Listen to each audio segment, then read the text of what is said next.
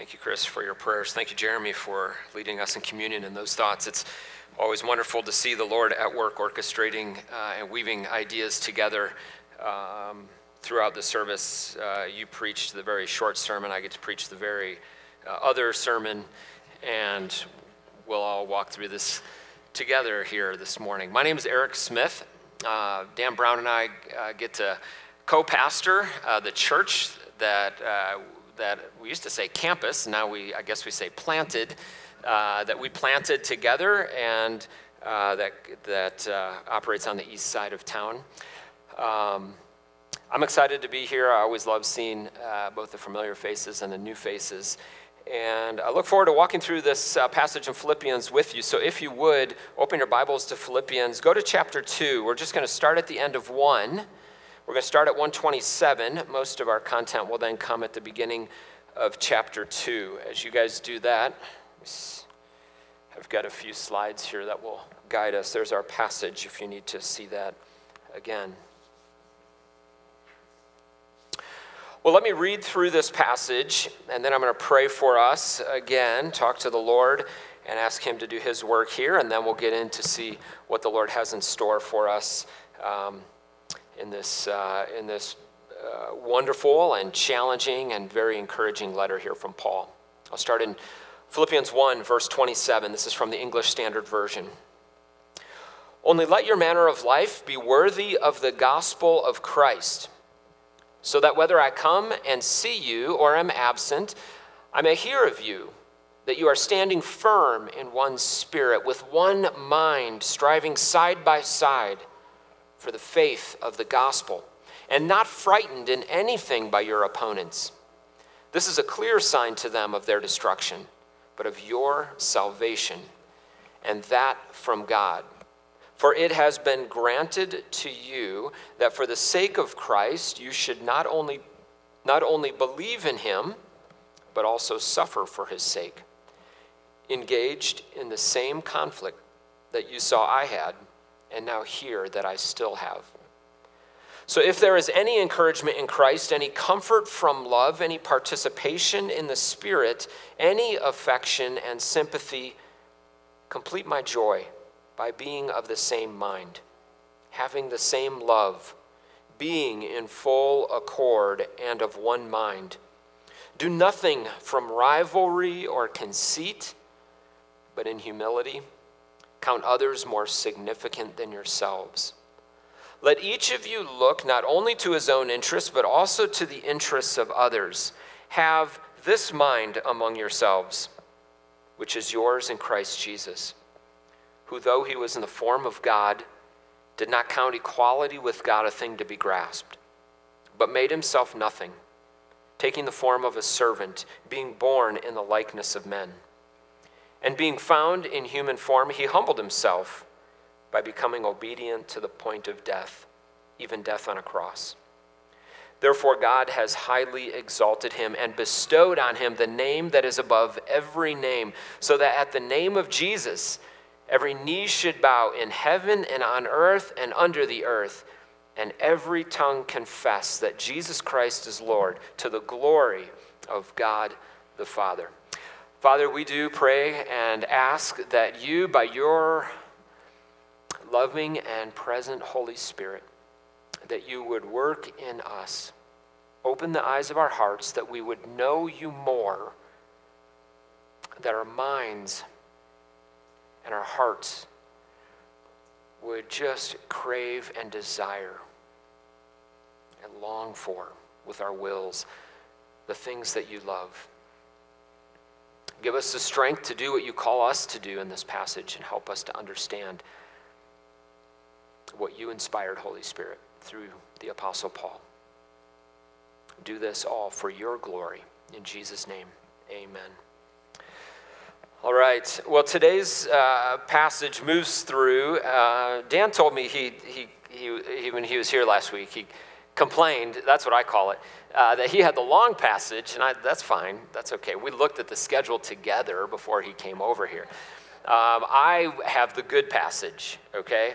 I do think this section of Philippians chapter 2, have this mind among yourselves, or have this attitude in yourselves, which is yours in Christ Jesus. That section right there, Philippians 2, 5 through 11, what a glorious passage. And let me just say this, because if you get nothing else from this, I would encourage you, if you haven't already in your life, memorize that passage. As you know, when you put things in your mind, when you remember them and you memorize them, it's not because we want to win some contest or we want to tell others we have it memorized. It's so that as you're going about your daily work, as you're washing dishes, as you're driving down the road, as you're going from one meeting to the next, as you have a down moment, as you're taking a lunch break, whatever it might be, we train ourselves to bring these ideas back to mind. And then what those who have gone before us talk about, we meditate, we think about those, and we ask the Spirit to do His work. So Philippians 2, 5 through 11, I think, are the high point of this passage. But Paul connects a lot to it. And that's what we're going to look at today. As he leads up to it, he's going to connect ideas that are going to culminate in this idea of Jesus' humility and then his exaltation. And then next week, when Dan's back here and has an even shorter passage than I do this week, we'll see kind of Paul's implications of, in light of what Jesus has done, live this way. But let's jump in. Our passage starts back at Philippians 1, verse 27. And interestingly, we talk about Bible translations. Mike and I were talking about him this morning. There's a variety of good ones. I like the ESV. It's the one I primarily use, but there's others in the kind of the trying to stay really close to what the Greek and Hebrew said. The NAS is another very good translation along those lines.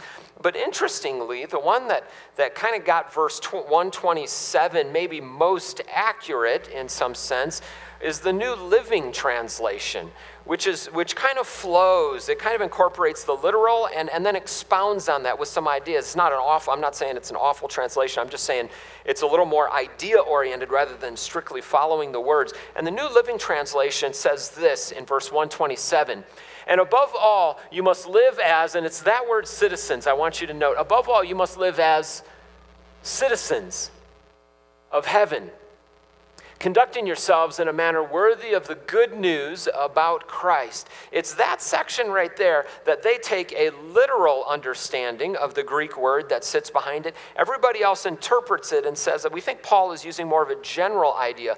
Let your manner, the ESV says, of life be worthy of the gospel of Christ. I like the contrast, and sometimes it's helpful to just put different translations up next to each other because they draw things out of the text that we don't all access in terms of the Greek and Hebrew that sit behind the New and the Old Testaments. But it gives us something to think about here at the beginning of this passage. That Paul's telling them, look at your manner of life. Who sets the standard for your manner of life? And he's going to say to them, it's the gospel of Jesus Christ. But the thing I like about putting the New Living Translation up here is it does bring in this idea from this word that sits back behind this, and it says, you, followers of Jesus, you are citizens of heaven. Now, in the Roman Empire, citizenship was a very, very, very significant thing. If you've read the New Testament and you see the life of Paul, you know, Jordan, hold on. I don't know why you're so tall. I just got to move. Can I move this? Okay, thanks. I'm looking at half the people here, and I'm like, they can only see me from here. You fix that, yeah. Hey, how are you guys doing over there? Someday I'll hit a growth spurt. I'm convinced. The new heavens and the new earth. Watch out. The Philippians, he wanted to remind them, are citizens of heaven. And as important as it was, and again, I was just going to mention, we see Paul sometimes using his citizenship as a Roman citizen. Hey, you can't punish me in this way. Or, hey, you punished me in this way. You didn't even give me a trial. I'm a Roman citizen. He brings it out. It gives a certain standard by which he can live. It gives him certain rights by which he can live. Some of you have been part of organizations or clubs or teams. Some of you military, some of you Air Force, one of you, I think, Navy.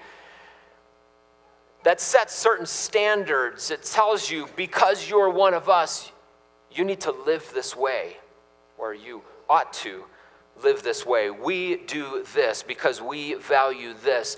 This is what we're about. Paul is reminding them here as we jump into this passage, and again, this comes from him showing what a gospel-focused life he's living while in prison or under house arrest or whatever it is. He is not a free man. He is maybe bound to a Roman guard. He's maybe in a cell. Life is not about him going out and about. And he says, you know what? This is great. Not my circumstances, but I see life through the advancement of the gospel. And the gospel is going out. And he shows in that chapter 1 that the gospel is going out even among the guards as he continues to make the most of his life. And now he's telling them, remember who you report to. Remember what citizenship is most important in your life. And then here's the main idea that's going to come throughout our passage. Because you're a citizen of heaven, it's not the rights you have, it's the people you serve. It's not the rights you hold on to. That can be right as Americans. It was right for Paul as a Roman. There's different aspects of this. But our citizenship, our allegiance is primarily to the King above all kings, the one whose name is above every name in heaven and earth and below the earth, Jesus Christ. And as Jeremy already told us in the communion time, it's not rights we hold on to, it's what we give. And it's the people we serve with humility. And so we see that as we walk through this passage. Let me put a few more things up here as he unpacks this. Right after this, Lucy, it might be doing what you warned me at.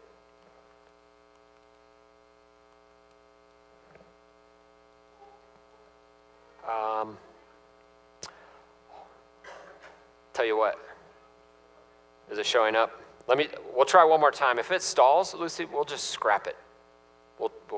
I think this will help, but we'll just focus on what we've got here. Where Paul goes right after he talks about their citizenship, 27, only let this manner of life, only let your citizenship of heaven, your membership in the kingdom of God because of the grace of God, let your life be worthy of the gospel. Now he unpacks it and he says for the Philippians, here's what I want you to think of what it looks like. This doesn't encapsulate everything, but it's what he wants them to get. It's not responding anymore. Let's ditch that. I have too many little things in there that would just bog us down if I asked you to do it. Great, no problem. We will continue with this. He unpacks it this way. Listen to these key words he uses.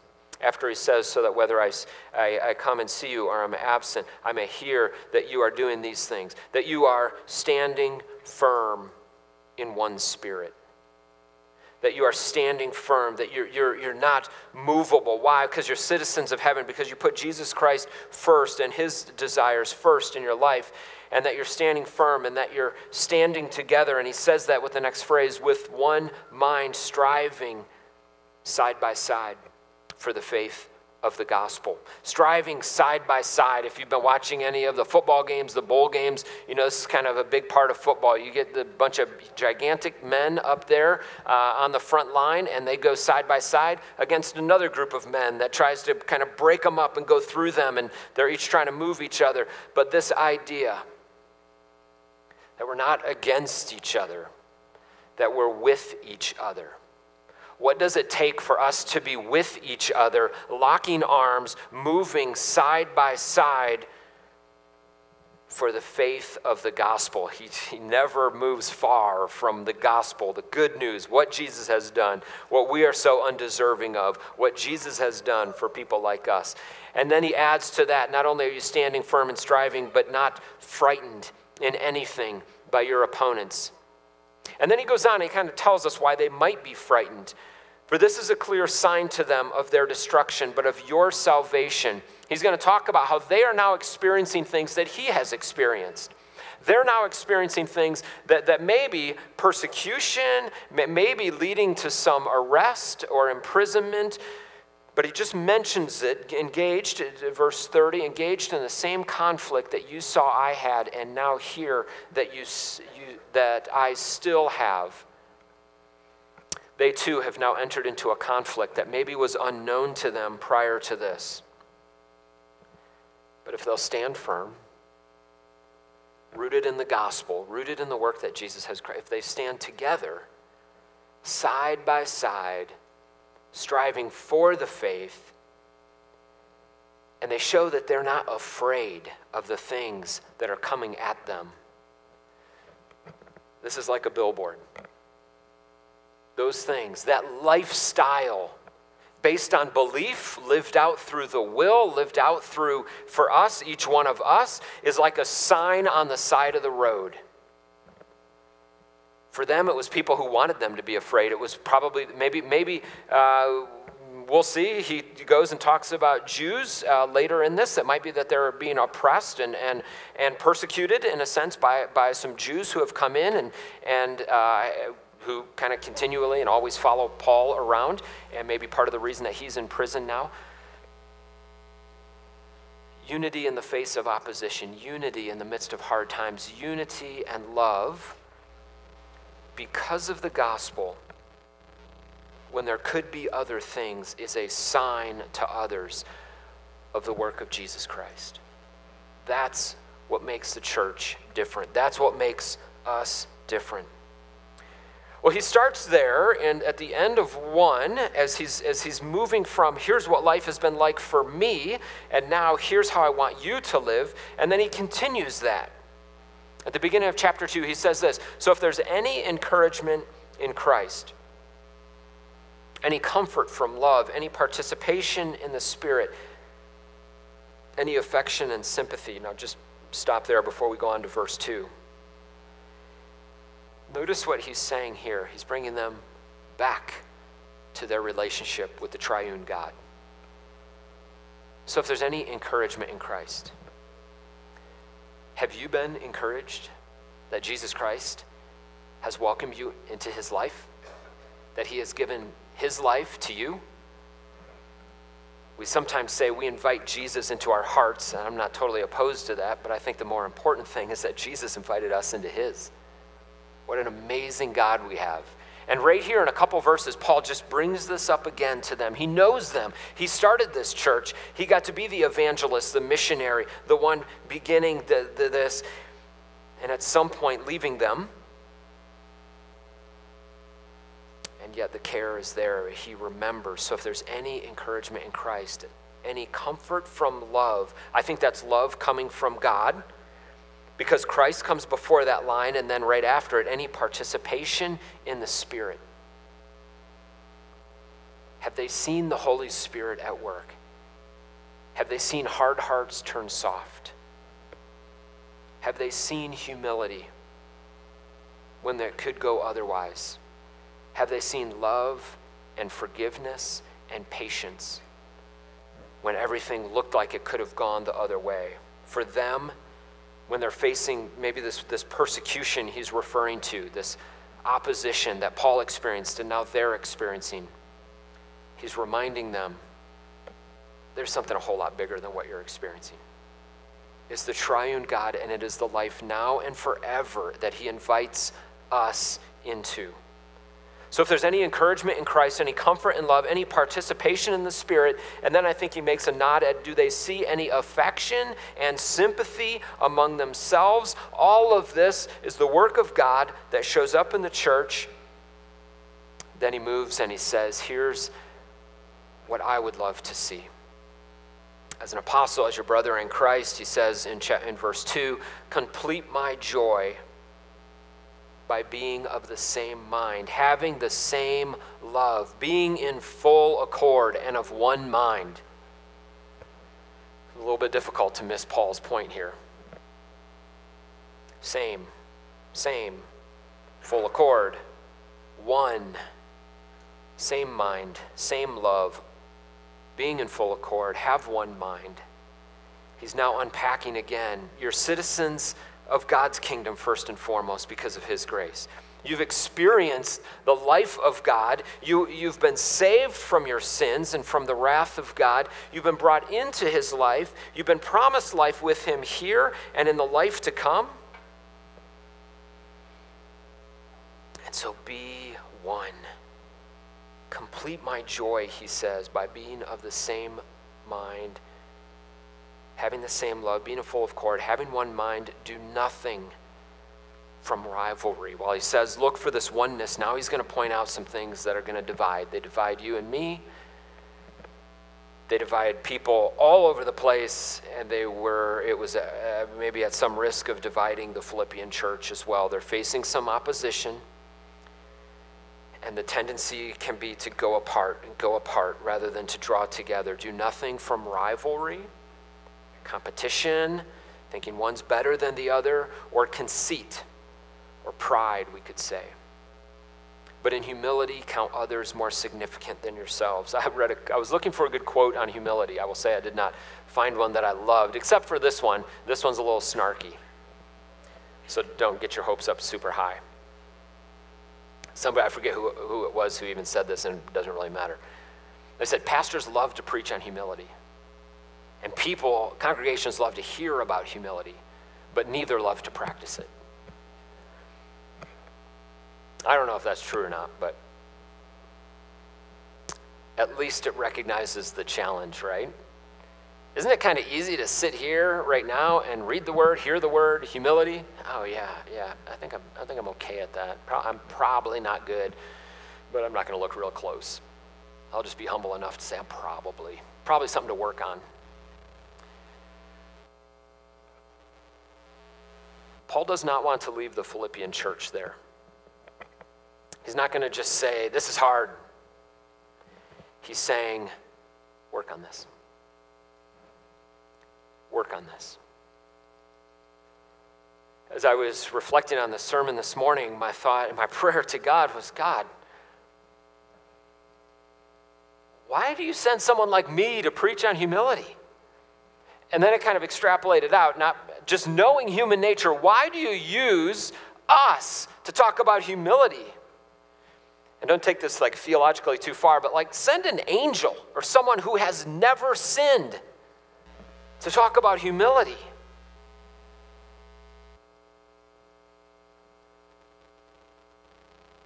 But he thinks we're capable, not just to talk about it, but to live it, because it's his Spirit who's in us. It's he who can actually do this work. It's us looking to him and recognizing more and more by his grace, him showing us and us taking time to sit and look and listen to him. Where do we need to work on? Humility. It's us being willing to talk to a few close friends and say, what have you seen? What can I do? How do I work on this?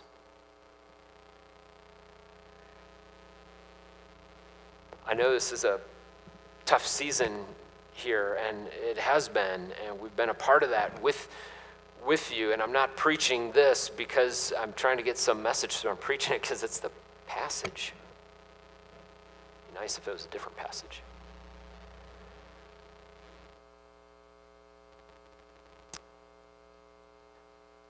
There's a need for us to focus on humility. Here he's showing us what it looks like. And these would be words for you to go another time, not maybe right now. If the Spirit is working right now, then wonderful. Let him work. Let him show you areas to work on. But these are the sort of passages we come back to, and we use these words. And maybe you do look up definitions of rivalry and conceit, competition and pride. And just add a little bit of content to this and just sit and reflect on these things and see with the Spirit there working in you, where do I need to work on these? Because one of the things about humility is this idea that we actually count other people more significant than ourselves. I remember when I was, before I was a pastor, I was working at with this organization called Summit Ministries, and one of the other gentlemen was talking about being married, and he just said, man, marriage can sometimes help with humility. I mean, in yourself, if it goes well, maybe in your spouse, if I'm not doing a great job, but there's a sanctifying process. There's a difficulty in that. There's a difficulty in every different phase and sphere of life where God has us.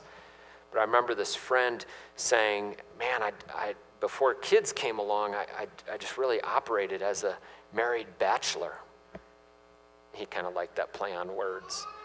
Life continued to be all about him, although he was married, was what he was trying to say. Have you felt like that at times? Life is all about Jesus, except when it's all about me.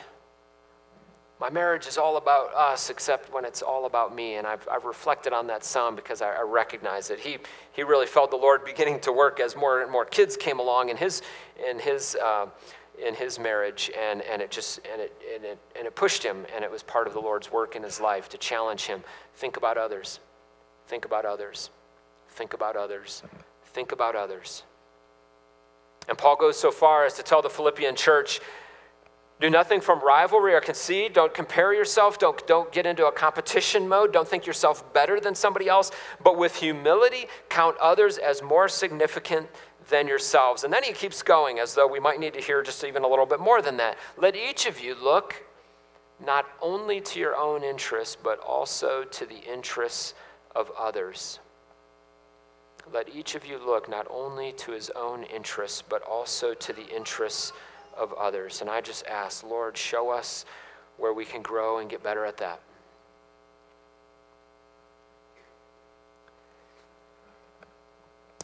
At this point now, in the passage we're looking at, he has put this idea of citizenship in front of them, and then he's kind of shown them what that looks like for them to live it out. Stand firm, strive side by side. Don't be frightened. Don't be frightened.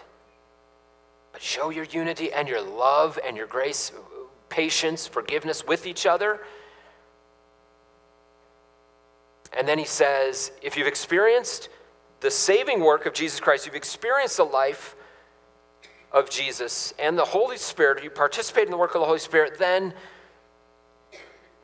be of one mind, be together. Do nothing from rivalry, conceit, pulling us apart, but humility. Think about others as though they are more significant than yourselves. Let each of you not only look to your own interests, but also to the interests of others. And then ultimately, he then brings Jesus, and this is the passage where I kind of pointed us at the beginning, say, memorize this passage. Interestingly, as we read through this, I want you to just take it this way, because oftentimes when Paul brings in Jesus as an example, he's bringing him in. What we need, first and foremost, is Jesus taking the wrath of God on the cross so that we don't have to experience it. We deserve it, but we're saved. He has atoned for our sins. He has paid our debt. He has declared us righteous. That saving work that Jesus did on the cross. He's not going there, first and foremost, in this passage. He's actually going to bring now Jesus out and use him as an example of humility, not using him as like using him in a bad way, but using Jesus because he is the example of humility. He's the example of thinking of others as more significant than yourselves. That's a little mind-boggling, isn't it? How could God think that we are more significant than himself? It doesn't say that Jesus thought, but his actions show that he's willing to humble himself for our sake. So listen to this. I'll read this again, this passage that shows Jesus' humiliation and then Jesus' exaltation. We'll start in verse 5, where Paul finishes with this command, have this mind among yourselves, which is yours in Christ Jesus, who though he was in the form of God, did not count equality with God a thing to be grasped, but made himself nothing, taking the form of a servant, being born in the likeness of men. And being found in human form, he humbled himself by becoming obedient to the point of death, even death on a cross. Let me stop there. At that point, then it moves into the exaltation. But you follow what Jesus did. It's like he went down, down, down, down. If you just picture the direction that Jesus is going, that's what it looks like. He left heaven. I think heaven is up. Jesus ascended back into heaven. When people pray, oftentimes in the New Testament, they're praying up to heaven. Jesus will return from where he went. That's mine. God is present everywhere, but there's a very real sense where heaven is a place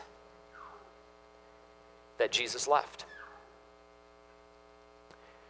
Jesus left. Now, sometimes we will get hung up with this idea of what is it? What does it mean? He didn't hold on to. He was in the form of God, but didn't consider equality with God a thing to be grasped. I want you to think this way. This is the direction I would steer you in this. It's not so much power that Jesus gave up. It's place and position. It's presence with his Father in a place where there is no sin, a very real place where people talk to each other, where angels are known, where Isaiah sees these beings. They're speaking a language that he understands. They're talking to God. We know from the Revelation that John goes. He knows you can communicate with angels. He can hear Jesus Christ speaking. He sees the real things happen. Heaven is a real place, and Jesus left it. He had power there. He Son of God, stepped out of that place down into ours. The other day, I encourage you to do this too if you haven't done this recently. I went to Palmer Park, wonderful big park right in the middle of our town, and I'd like to get up on these spots where you can see further east, and you can see west, you can see north and south, and it's kind of this nice park that rises up a little bit in the middle of our city, and you can see in all different directions. And because you're kind of up and the rest of the city kind of drops around and gets, hilly out in the distance around you, you're kind of up. You also have the sky that just, goes horizon to horizon, every direction. Even Pikes Peak sits off enough, it just seems like there's sky. And in that moment, right there, I just realized I am tiny. Some of you are like, oh, you just learned that? I am tiny.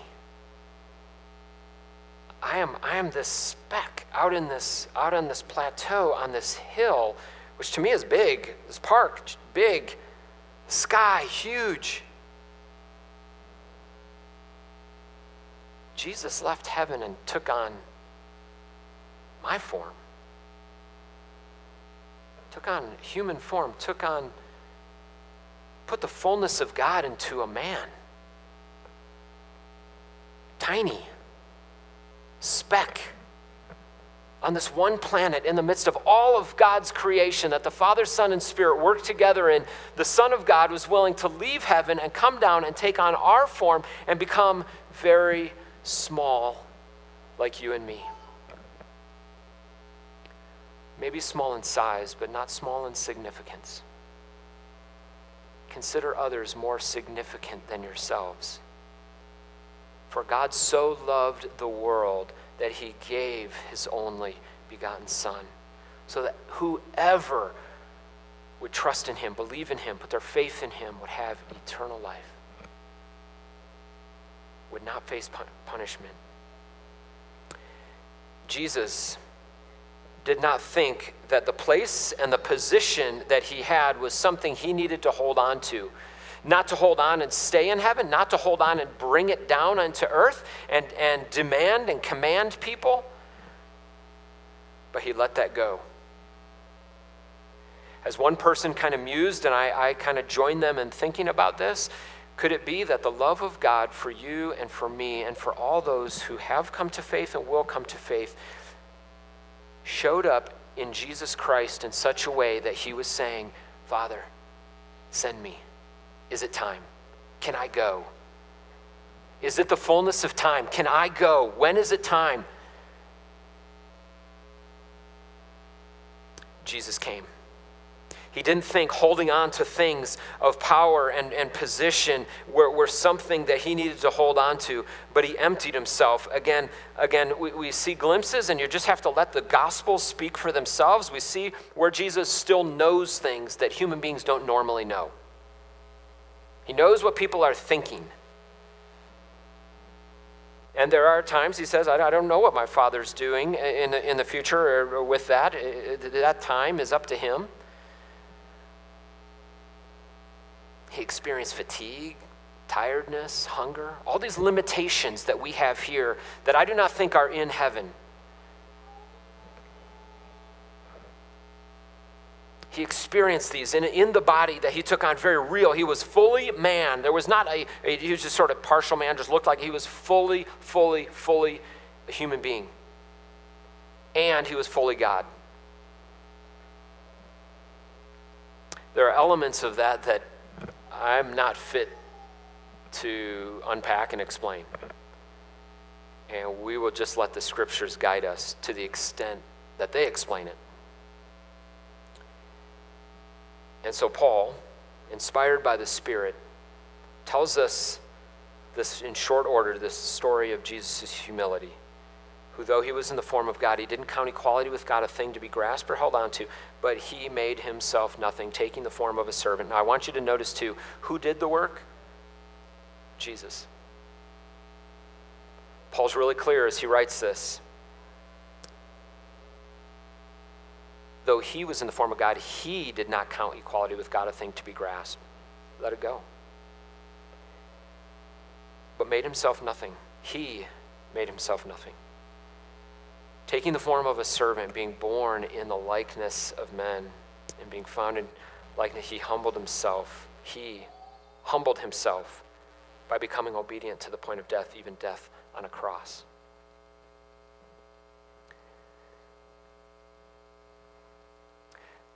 There's probably 10 sermons that I would benefit from just on this passage alone, maybe a few more that you would benefit from. And we're going to let the Holy Spirit do that work, because I encourage you again, keep this passage in front of you. Put it in your mind. Think about it. Reflect on it. Let the Spirit guide you and show you and teach you through it and more of who Jesus is. What I love about that part we just looked at, Jesus let go. Jesus humbled himself. Jesus was obedient. He did these things. Nobody did it to him. The Father didn't make him do this. He did it.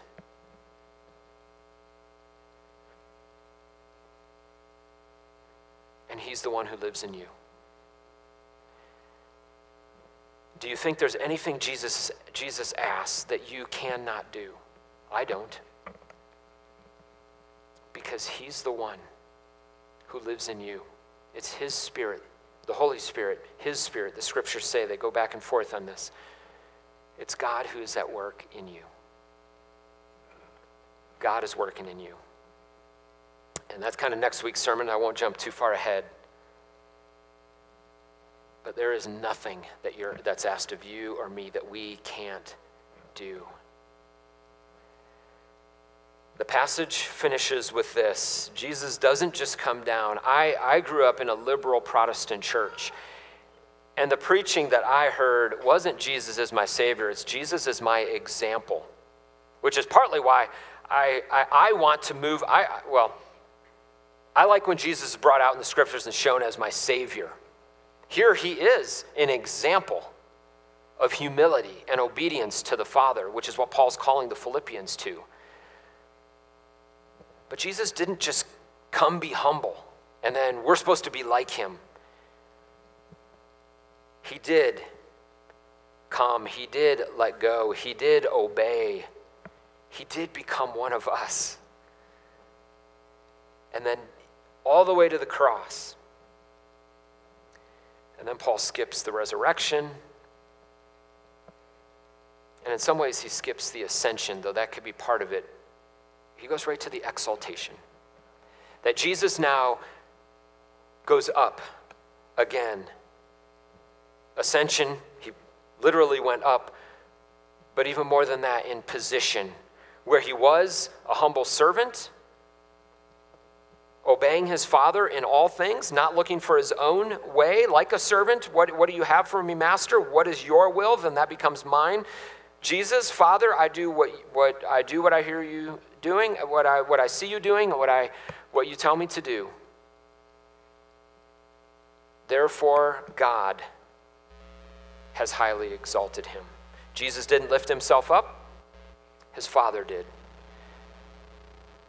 God has highly exalted him and then bestows on him the name that is above every name, so that at the name of Jesus, every knee should bow. Let me just stop there. Some people have wondered, man, what is that name? What is that magic name that Jesus was given? There's a few options. There's a few right here in the verse, and I would just encourage you, just stay close to where this verse goes. The name, the secret magical name, is probably Jesus. I know, shocking. What does Jesus mean? It's our English version of a Greek version of a Hebrew version, which was Joshua, which means God saves, or God's salvation. That's a pretty good name, and very accurate. It fits what Jesus did, it fits his character. It could be name and title, Jesus the Messiah, Jesus Christ. We also see that a little bit lower down when every tongue confesses that Jesus Christ is Lord. It could be Lord. The significant thing is not that there's some name other than Jesus Christ is Lord. He's the one that we go to. He is the Savior. He is the promised one. He's the Christ. He's the Messiah. And he's the King above all kings. There is no one like him. He has unparalleled authority in the universe. So the Father lifts him up and bestows on him the name that is above every name. Why? So that at the name of Jesus, this is how people will respond. Every knee should bow in heaven and on earth and under the earth, and every tongue confess that Jesus Christ is Lord, to the glory of God the Father.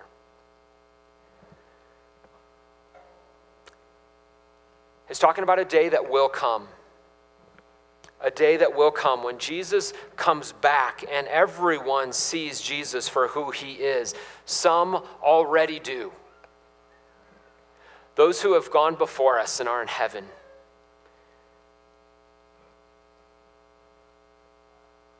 They see Jesus Christ the Lord. Not dimly, but clearly. Those who have lived this life and opposed him, I don't know if they see Jesus Christ the Lord, but I think they maybe have a more real sense, being separated now eternally from him, who he is. It's sort of us here that need to pray every single day, often, at least this is what I do, and I encourage, Lord, show me more and more. Show me more and more who you are. I want to know you. I want to live like you. I want to know the power of the Holy Spirit in my life and in our lives. But there is a day coming when every knee will bow. Every knee in heaven. We've talked about that place. Every knee on earth. We're kind of familiar with that place. And every knee below the earth. This is kind of the ancient way that the places, the realms were divided. The heavens, the earth, and under the earth. So this would, in terms of who is where, would be a little bit different depending on which religion you were looking at, the ancient Greeks, and then carrying on into the Romans and some other ideas. But Paul was just picking up an idea and basically saying everywhere. Everywhere. Every person who has ever lived, is living, and will live will bow the knee to Jesus Christ. Some will do it out of joy and gratitude, with tears flowing down our face maybe because we see our Lord. So thankful for what he has done for us and seeing him and maybe knowing him much more clearly than we even do right now. Others will bow in opposition, maybe with some resistance, with continuing pride and rivalry. But everyone will bow.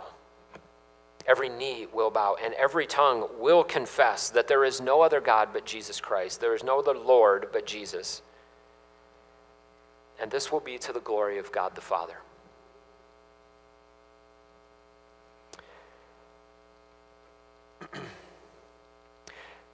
I want to say this and draw our attention here in terms of applying this. I think I've already given us a few things that we can do to apply this, but let me just say this.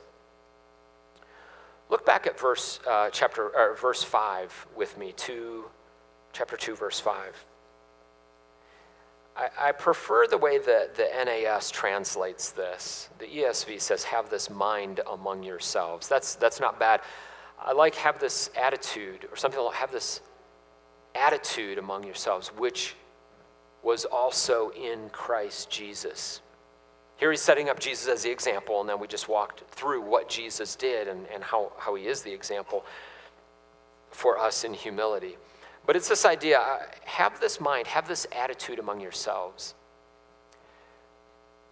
That's in our passage as we look at it, that's one of the most important and maybe the command for us to latch onto.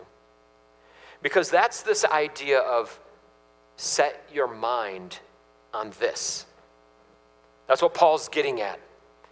Set your mind, Philippians. He's saying, set your mind, phroneo is the Greek word. So if you would do one Greek word today, phroneo, if you want to remember that. Phroneo, set your mind on this. Have this same attitude. That is an act of our will, and that is a taking our thoughts under control. Recognizing when our thoughts want to go rivalry, what that person, pride, I'm better than, I'm glad I'm not that person. Nope, we get rid of those. Have this mind that was also in Christ Jesus. This is a passage that's full of live like this, live like this, live like this. Your faith ought to show up like this. But nowhere in here do we get very far from the work of Jesus Christ. And though he is an example of humility, he is God's grace to us. We're going to sing about that now. Worship team, come up. Let me pray for us as we transition into that. And then I'll sing with you. Father, thank you. Thank you for your word that you have inspired. Holy Spirit, continue your good work. Work in us. You've started a work in us, and we know that you will complete it. Use what we have learned here, what we will commit to memory, what we will apply. It's not our strength, it's yours. So teach us more and more to live and walk by the power of the Holy Spirit for your glory. In Jesus' name I ask, amen.